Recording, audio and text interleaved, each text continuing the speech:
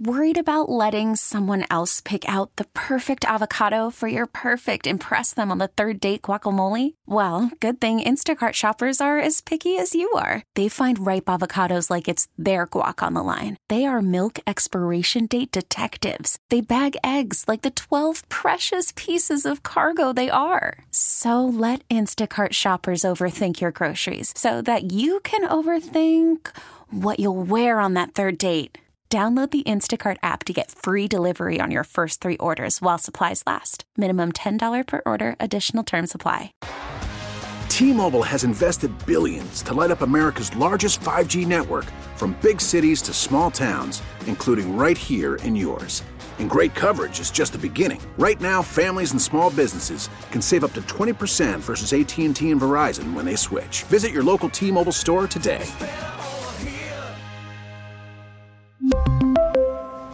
Plan savings with 3 lines of T-Mobile Essentials versus comparable available plans. Plan features and taxes and fees may vary. The discussion turns back to stocks and financial markets and the Dow theory and a lot of the things we've been talking about for a while now.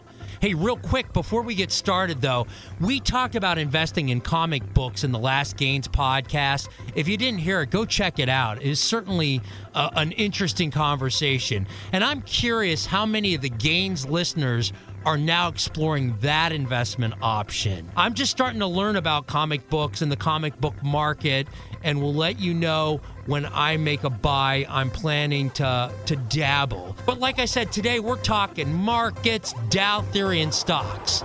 I'm Andy Gersher, and this is Gains.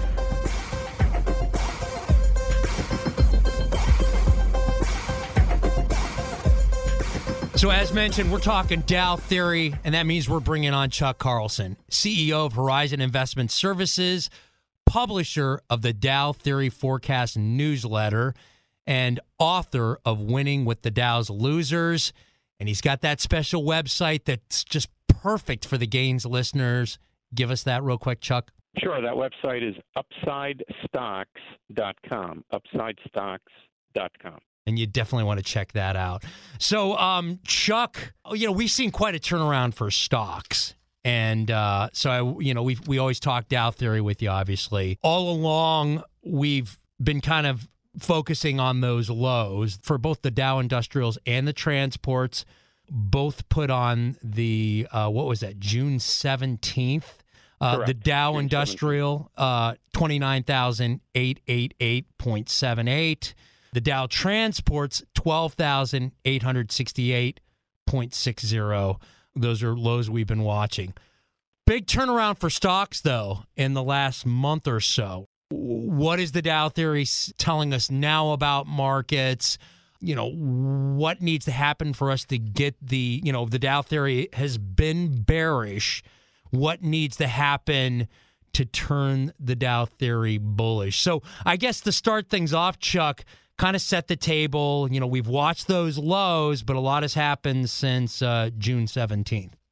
Yeah, let me kind of walk you through it. And there's 2 possible scenarios here, and quite honestly, 2 possible interpretations of the Dow theory, and I'll tell you kind of our interpretation at this point. As you mentioned, both the Dow Jones Industrial and Dow Jones Transportation averages bottomed, or the most significant recent bottom is the June 17th lows, and you gave those points out. What happened since then is that you have had a series of higher highs in both the Dow Jones Industrial Average and Dow Jones Transportation Average. And the one high that was eclipsed that potentially you could argue was meaningful was the June 24th high, which was in the Dow Industrials. That June 24th high was about 31,500. So you had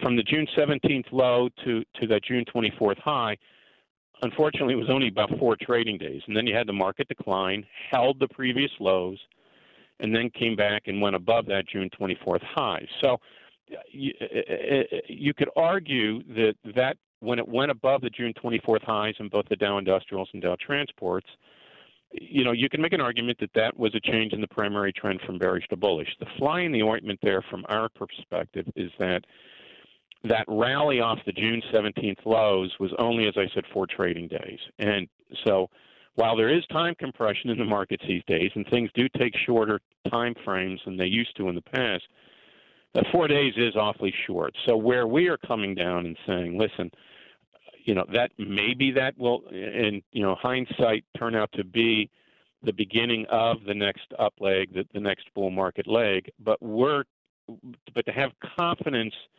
in the signal, we're looking at the rally from June 17th, the low, through pretty much, yesterday's high of 32,845 as all one big rally off the bottom. And so what you need then is a reasonable retest of the previous lows from probably these levels that we just achieved here, given the way the market behaved today. So, you would expect to have in a typical retracement anywhere from, 800 to 1,600 points from that 32,845. So that's what we're kind of waiting to see. And that's where, not to get too thick in the weeds, but that's where some of the disagreement could come into play in terms of Dow theorists. Was this a new bull market signal when the industrials and transports went above that June 24th highs, or just not enough time? And is this basically a continuation of the rally off the lows? And we're establishing now those rally points. We're going to get a retest. Hopefully the retest is successful, and then we'll get a rebound above these levels. So that's kind of where we are right now, Andy. And hopefully, the Dow theory is one of those things that's almost easier to show you than tell you. But long and the short of it is we're going to have a greater confidence in saying the trend has changed from bearish to bullish once we see how the market behaves coming off this recent rally and whether those June 17th lows hold or not. Yeah, it's interesting. You talk about time compression. Usually this stuff takes weeks, if not months, to play out. And then the other thing, and we were actually talking earlier today, Chuck was on the noon business hour, and before he went on, we were kind of chatting markets a little bit. And the one thing I mentioned to you is those lows that were put in and then the market trading after just didn't really feel like a washout or a bottom. And so just kind of pick up on those 2 points that we were talking about earlier. Yeah, I mean, again, when you're trying to determine whether, a market has truly laid a bottom, there are a few things that you really look for. One is, how is the market responding in effect to negative news? And the reason why that is important is markets are forward-looking. So markets should be discounting the future. And if you see markets that are holding up and individual stocks that are holding up on what seemingly is negative news, that's the kind of stuff from which bottoms are formed. And we have seen that here.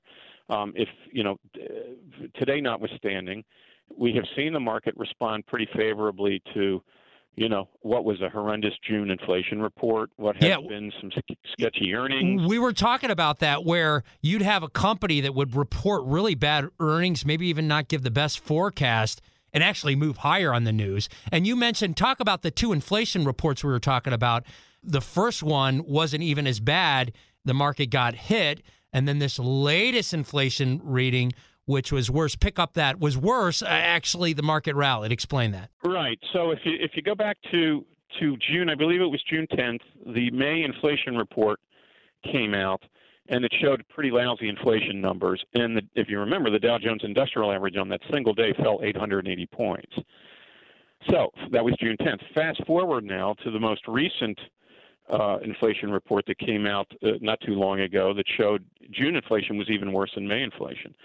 And what did the market do? Well, the market was fairly resilient and then proceeded to kind of go up and go above those June 24th lows and go significantly above those over the last few weeks. So, that was significant in a sense of trying to determine just how much the market has discounted future negative news. And so that's one of the things you need to see. The other thing you want to see is just, total capitulation, this phrase that keeps getting thrown around. But basically what it means is everybody hates stocks and nobody wants to own stocks, and they're never going to own stocks again because they're just awful investments. We didn't quite get there. Now, there are certainly some investors that probably feel like that if they had focused their portfolios on, meme stocks, or if they focused them on a lot of those crazy growth stocks or SPACs or whatever that, didn't have profits, were trading at, 80 times sales. And those stocks just have gotten obliterated. They're down 50, 60, 70, 80%. Those people probably feel the world has ended, and they're probably never going to get into stocks again. But in the macro sense, it didn't feel like we quite had that capitulation by all investors. Now, one of the tools that I use to try to give me a determination of the level of investor exuberance or despair is looking at the percentage of stocks that are trading above their 200-day moving average, the 200-day moving average kind of being a proxy for a stock's equilibrium price. So if you see lots and lots of stocks trading above that, stocks are popular. If you see very few stocks trading above that and many, many stocks trading below it, stocks are out of favor. Well, that percentage got down to about 16%. In other words, 84% of the stocks in the New York Stock Exchange were trading below their 200-day moving average as proxy equilibrium price. And that has not been the lowest it has ever been since we were tracking this since 1989. The low has been about 1 to 2% at the bottom of the 2008-2009 bear market and at the bottom of the 2020 brief but biting bear market. But 16% is still very low relative to what we have seen historically. So, that's where mid-teens on that, that showed a pretty significant level of capitulation. The question is, was it enough? And I guess we'll find out here over time. So there were things evident that could give you some cause to think the market had bottomed, and then followed by, again, the move to above the June 24th highs and follow through on that move in a series of higher highs, not just in the Dow Industrials, but also, and this is significant, in the Dow Jones Transportation Average, which is very economically sensitive. So you were seeing some things that really indicated, A, maybe the market has bottomed, B, trends that you would like to see when the primary trend is potentially going to be changing from bearish to bullish. And again, the last thing we kind of want to see now before we make this declaration of a new bull market is how does this market respond following a correction or a pullback from this big rally that we've had since June 17th.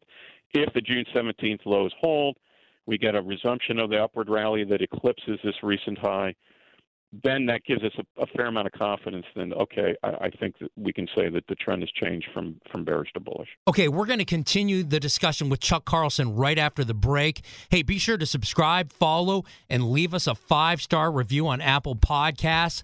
I've been told that's podcast gold, and I'd appreciate the solid there. And subscribe and turn on those notifications so you know when a new Gains episode drops. We'll be right back with Chuck after the break. Call from mom. Answer it. Call silenced. Instacart knows nothing gets between you and the game. That's why they make ordering from your couch easy. Stock up today and get all your groceries for the week delivered in as fast as 30 minutes without missing a minute of the game. You have 47 new voicemails. Download the app to get free delivery on your first 3 orders while supplies last. Minimum $10 per order. Additional terms apply. We really need new phones. T-Mobile will cover the cost of 4 amazing new iPhone 15s, and each line is only $25 a month. New iPhone 15s? It's better over here. Only at T-Mobile, get 4 iPhone 15s on us and 4 lines for $25 per line per month with eligible trade-in when you switch. Minimum of 4 lines for $25 per line per month with autopay discount using debit or bank account. $5 more per line without autopay, plus taxes and fees. Phone fee at 24 monthly bill credits for well-qualified customers. Contact us before canceling account to continue bill credits or credit stop and balance on required finance agreement due. $35 per line connection charge applies. See T-Mobile.com. After the end of a good fight, you deserve an ice-cold reward. Modelo is the mark of a fighter. You've earned this rich golden lager with a crisp, refreshing taste. Because you know, the bigger the fight, the better the reward. You put in the hours, the energy, the tough labor. You are a fighter, and Modelo is your reward. Modelo, the mark of a fighter. Drink responsibly. Beer imported by Crown Imports, Chicago, Illinois.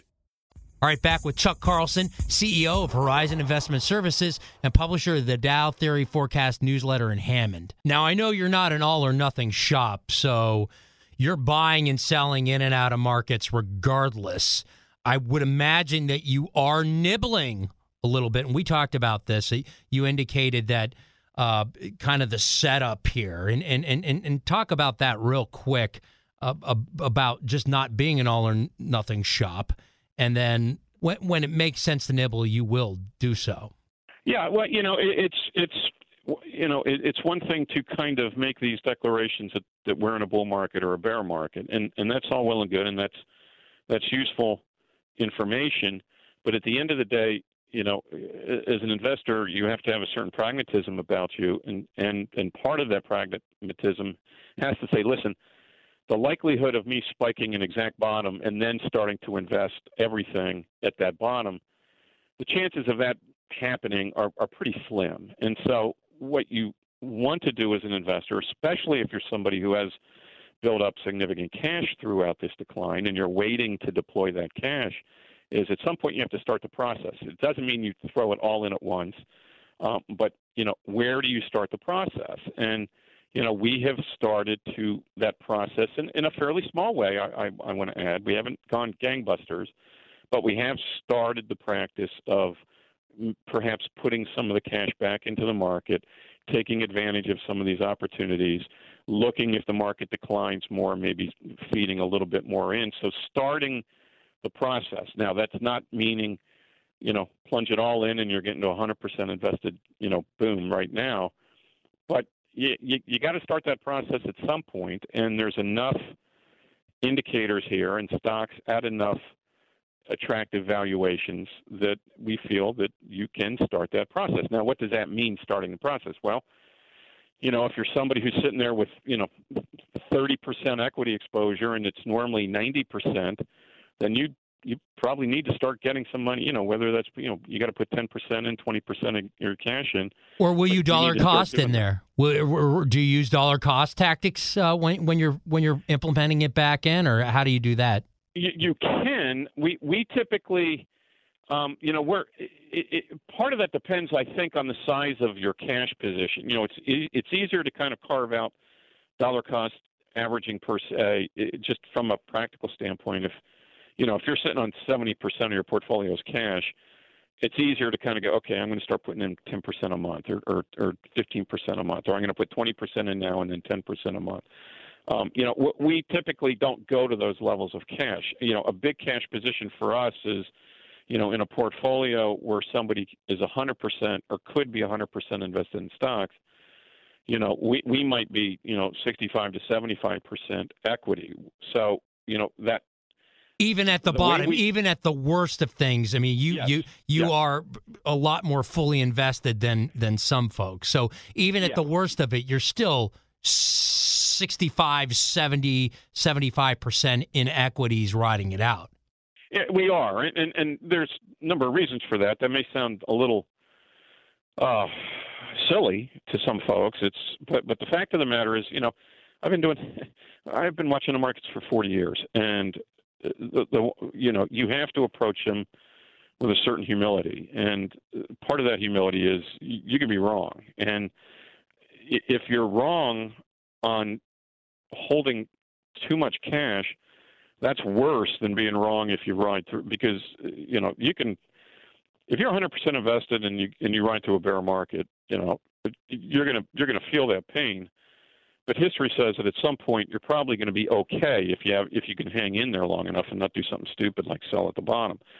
On the other hand, if you're kind of making all or nothing bets and you've got 0% equity or you got 20% equity, and you're somebody with a long-term investment time horizon, it's very difficult to kind of, when you've made that big a bet to get out of the market, it's a very difficult thing to get back in, because you're going to be concerned about your timing on getting back in, that you're going to get in too soon, or if you don't get in, it's going to be too late, then you're going to wait for the next pullback, and consequently you're never back in. So we acknowledge that the biggest risk in investing is not so much being in the market when it goes down, but being out of the market when it goes up, and we take that into account when we try to calibrate cash levels. And as I said, typically, if we've got 25 to 35% in cash in a portfolio where somebody could be 100% invested, that's a pretty good chunk for us. So to get back to your original question, do we dollar cost average? Typically we don't. What happens is it's kind of more organic, where there may be stocks already in the portfolio that have fallen below what we would like to be our target level. So if there's stocks we still like, we may go in and add to those current holdings to bring their weighting back up. We may have some new recommendations that we put money into in stocks that have fallen to levels that we like, and it's a stock that we have liked for a while, and now we feel it's time to buy. So it tends to be more opportunistic, I guess would be the word, as opposed to the practice of putting a certain amount of money into the market on a regular basis, the dollar cost averaging. Not that there's anything wrong with that. In fact, that is a very good way for an individual investor because it's done in a disciplined way. And it also requires less kind of putzing around looking at stocks, right? It's a lot of us have jobs, and the jobs aren't in the market where you're looking at things all the time. So it's tougher to be kind of opportunistic because you may be doing something else. So a dollar cost averaging approach kind of ensures it is a disciplined way to get money back into the market, and that's always a good thing. Chuck, there is nothing else. There is nothing else. No, I'm just kidding. Right? But no, I get what you're saying. And again, this is a long-term gain or long-term game. And the one thing I went back just for the heck of it to look at the length of bear markets. Now, keep in mind, a lot of times you work through this stuff pretty quick. I mean, the last one we always talk about was 33 days. And then there was a quickie in January to like March in 2009. That was 62 days. 2008, the big one, there's like 408 days. So even that is just a year. And in a very long-term game, what's a year in the whole scheme of things? So that's and the recovery period from that, maybe it takes, it all depends. I mean, some can come back in the period of months where you recoup what you lost, and others, maybe it takes 2 or 3 years. But, unless you're, 85, and even apologies to all 85-year-olds listening. My point is, most people that are hearing the sound of my voice here have enough time to recover from a typical bear market. They typically, and again, maybe the next one is going to be unique, but, it's typically not, 10 years before you get back whole. It's usually a much shorter period of time, which, again, puts a huge burden on this notion of I'm going to be able to get in, I'm going to be able to get out, I'm going to be able to get back in again, and you play that game. That's why, traditional market timing is very difficult to do, and especially in an all-or-nothing fashion. When you are getting back in, we've seen growth just get crushed, but more so than other areas, of course. What's the mix look like? How do you decide for your clients on what you're buying when you get back in? And I mean, it's not necessarily always the best idea to just the stuff that was beaten the absolute worst is what you're going to get back in. And are you still going with big names, good names, or how do you determine what the mix that you're buying when you are nibbling and getting back in? And if you think that the bottom's in, what are you buying? Yeah, that's a good question. No, we have a pretty disciplined process that's buttressed by our quantitative stock rating system we call Quadrix. We have a tool that we created, it's proprietary to Horizon, that evaluates more than 4,000 stocks. Each of those stocks we're ranking on more than 90 different variables, and we're scoring those variables and coming up with quantitative scores for those 4,000 stocks.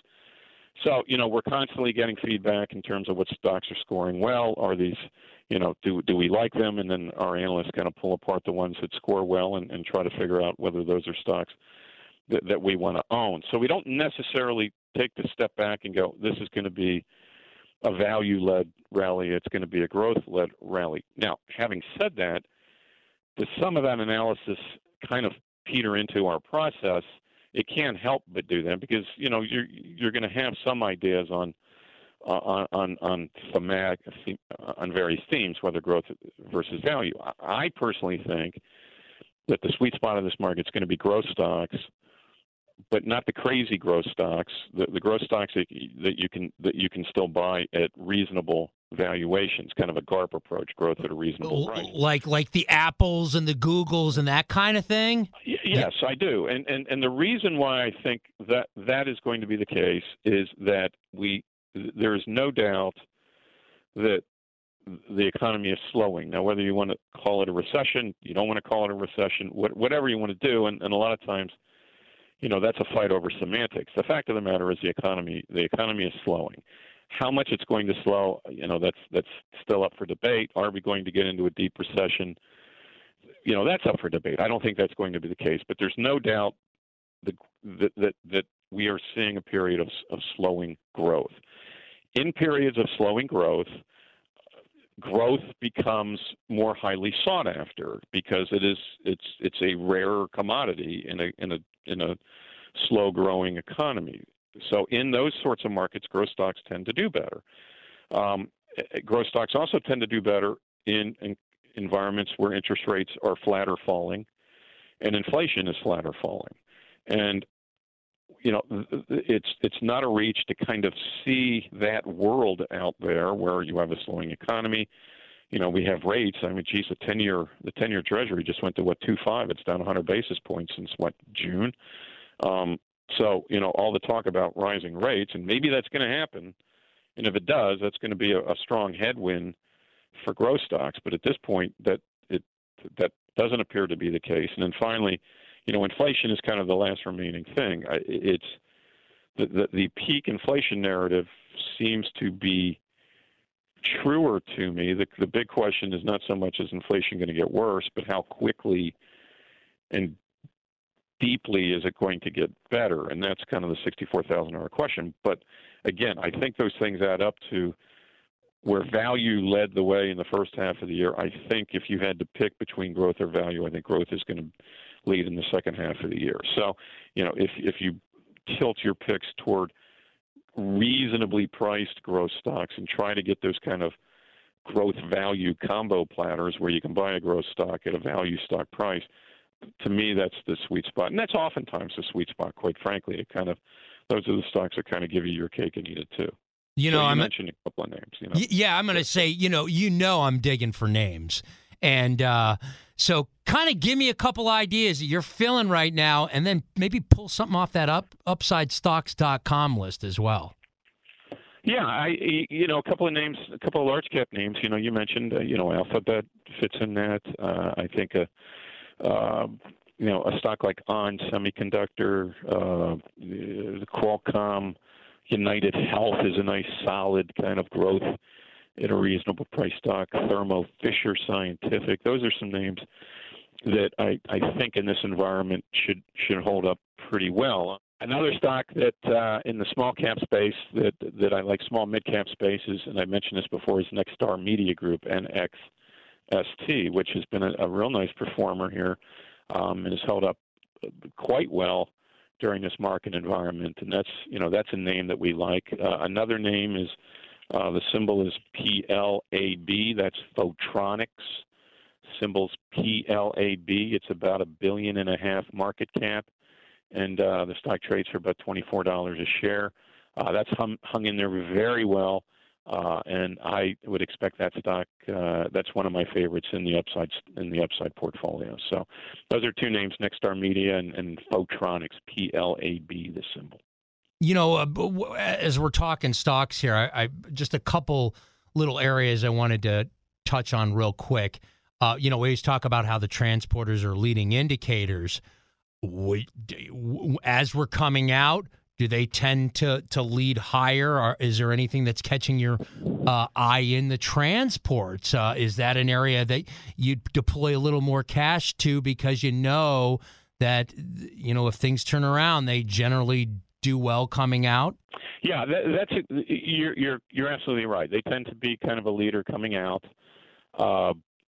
So it's nice to see them. You need them in any kind of sustainable rally. You need those transport stocks to be doing well. It's very difficult to the market to sustain much of anything to the upside without their help. And in that group, the one stock that's pretty interesting, and it's come flying off its bottom I mean, back in June 13th, 14th, it's it's trading for about $200 a share. Now it's up to about $233. So you've got, what is that, 15% gain in less than 2 months. It's FedEx, symbol FDX. I think if the transports, it's a big per share priced stock, so it matters to that index. It's $233 a share. And as you know, the Dow Transports is a price-weighted index, which means higher price stocks have a greater influence. So it's if the Dow Jones Transportation Average is going to do well, it's very difficult for it to do well if you have FedEx not doing well. So if you want kind of a proxy for the transports, I think FedEx is as good as any, and it's a stock we do like. How about oil? That was the one other area. Oil companies have done fairly well over this time period. Some of them throw off some nice dividends. What are your feelings on big oil? Yeah, it's a little bit of a harder situation on a shorter term basis, say for the remainder of the year, and I'll explain why in a moment.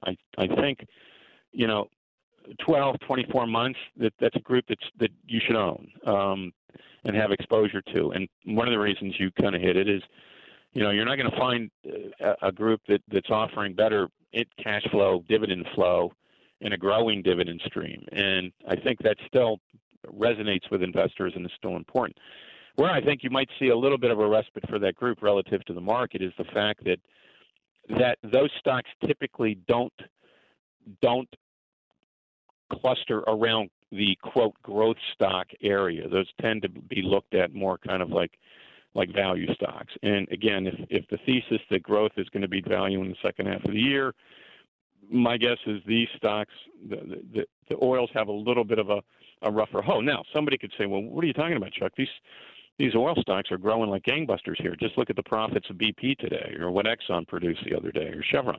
And you make a point. But, I mean, historically, those aren't the sorts of kind of growth stocks that tend to move with growth stock-led markets. And so I'm not saying you should leave the group, but I'm just saying you should have your expectations should be tempered a little bit for the second half of the year, I think. Another one that I just wanted to throw out there, because I know it's something that you and I have talked about in the past, is Philip Morris.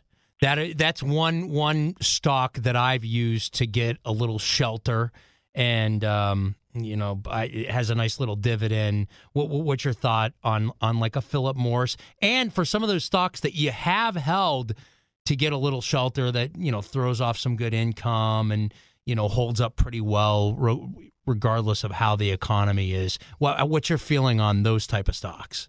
Yeah, they're still nice stocks to have in a portfolio because and we've talked about kind of this idea of barbelling your portfolio, where at one end of the barbell maybe you have more of the hotsy growth stocks, more kind of the growth stocks, speculative stocks, a little higher risk stocks, and at the other end of the barbell you kind of balance that out with kind of the steady Eddie stocks, the lower volatility, lower beta stocks, and Philip Morris certainly falls in that category. And I still think that's while it's a stock that, again, if this is a growth-led market in the second half of the year, Philip Morris will not necessarily be among those leaders, but that doesn't mean you can't make money in the stock, and it doesn't mean that the dividend yield of 5% is pretty tasty in this environment. So it's a stock I think has fairly limited downside, may not have all the upside some other stocks might have in a growth-led market, but it's certainly that and some other stocks. We've got some stocks in our portfolios that kind of fall into that category. One that, probably kind of tilts toward that kind of steady Eddie approach is, a number of the insurance companies, for example, which, they're kind of steady. They're putting up decent numbers. They're never going to be at the top of the leaderboard in terms of growth stocks, but you've got some stocks like an Elevance Health, for example, and that's the old Anthem. I mentioned United Healthcare. You've got W.R. Berkley. You've got Chubb. Stocks like that I think are, have pretty good dividend flows. They're, probably not going to be at the top of the leaderboard in a particular year. But they just chug along, man. And between the dividend flow and, decent, not exorbitant, but decent, steady capital gains, you can make a lot of money in those stocks. Well, and diversification is key. I mean, we always talk about that's a big part of a portfolio is, having it diversified in a variety of industries and, having a little value and some income isn't a bad idea either. As we wrap up today's Gains podcast, Chuck, what's your takeaway? What do you want to get across to the Gains listeners? Yeah, two things. One, let's see how this market behaves on the next downspin. Those June 17th lows are still in play, and see if the market, can kind of hold those lows. And then second, if you have been somebody who was fortunate or lucky or smart and has a bunch of cash, you need to kind of start thinking about redeploying that and come up with one way that kind of forces you to do that. Whether, you can start out small, that's fine, but don't wait and then you're going to back up the truck and do it all at once, because you're not going to do that. I guarantee you're just not. So start the process, and I think you can start that process now pretty safely. That doesn't mean you're going to be rewarded immediately. My guess is you won't be. My guess is you're going to put some money in, and the stocks are going to go down, and then they're going to feel like an idiot, and you're going to call me an idiot, and that's okay. But 6 to 12 months from now, you'll probably be happy you started the process. So go start that process, especially if you're sitting on a lot of cash. Always great advice from Chuck Carlson, CEO of Horizon Investment Services, publisher of the Dow Theory Forecast newsletter in Hammond, and author of Winning with the Dow's Losers. And again, the website for the Gains listener. Go ahead, Chuck. That's UpsideStocks.com, and that focuses on our favorite small and mid-cap stocks. It's UpsideStocks.com, and you can go there and get a free 30-day trial subscription to the newsletter. That's UpsideStocks.com. So that's going to wrap up today's Gains podcast. Hey, be sure to subscribe, follow, leave us a 5-star review on Apple Podcasts, and as always, subscribe and turn on those notifications so you know when a new Gains episode drops. We are back next Wednesday, and we're going to talk about fashion and the resale market. I mean, there's money to be made in resale. We're going to talk Poshmark, Depop, Mercari, The Real. So be sure to check that out next Wednesday, and I will see you then. A News Radio WBBM podcast powered by Odyssey. We really need new phones. T-Mobile will cover the cost of 4 amazing new iPhone 15s, and each line is only $25 a month. New iPhone 15s? It's better over here. Only at T-Mobile, get 4 iPhone 15s on us and 4 lines for $25 per line per month with eligible trade-in when you switch. Minimum of 4 lines for $25 per line per month with autopay discount using debit or bank account. $5 more per line without autopay, plus taxes and fees. Phone fee at 24 monthly bill credits for well-qualified customers. Contact us before canceling account to continue bill credits or credit stop and balance on required finance agreement due. $35 per line connection charge applies. See T-Mobile.com. O'Reilly. Protect your vehicle's engine with a full synthetic oil change and save with Mobil 1 at O'Reilly Auto Parts. Purchase 5 quarts of Mobil 1 full synthetic motor oil and receive a $10 O'Reilly gift card after rebate. See store for details. With your Mobil 1 purchase, you'll also receive 2 times points during O Rewards Bonus Points Month at O'Reilly Auto Parts. O'Reilly Auto Parts. Hey, Rob Bradford here. I have set out on a mission with my good friends at FanDuel to prove what I have known for some time. Baseball isn't boring. Now I have a daily podcast to prove it with some of the most notable people in the baseball world, screaming baseball isn't boring from the mountaintops, or at least agreeing to come on our show. Players, managers, GMs, and yes, even the commissioner of baseball, Rob Manfred. It has been a constant wave of baseball's most powerful voices. So join the revolution. Subscribe and soak in Baseball Isn't Boring. Listen on your Odyssey app or wherever you get your podcasts. You'll be glad you did.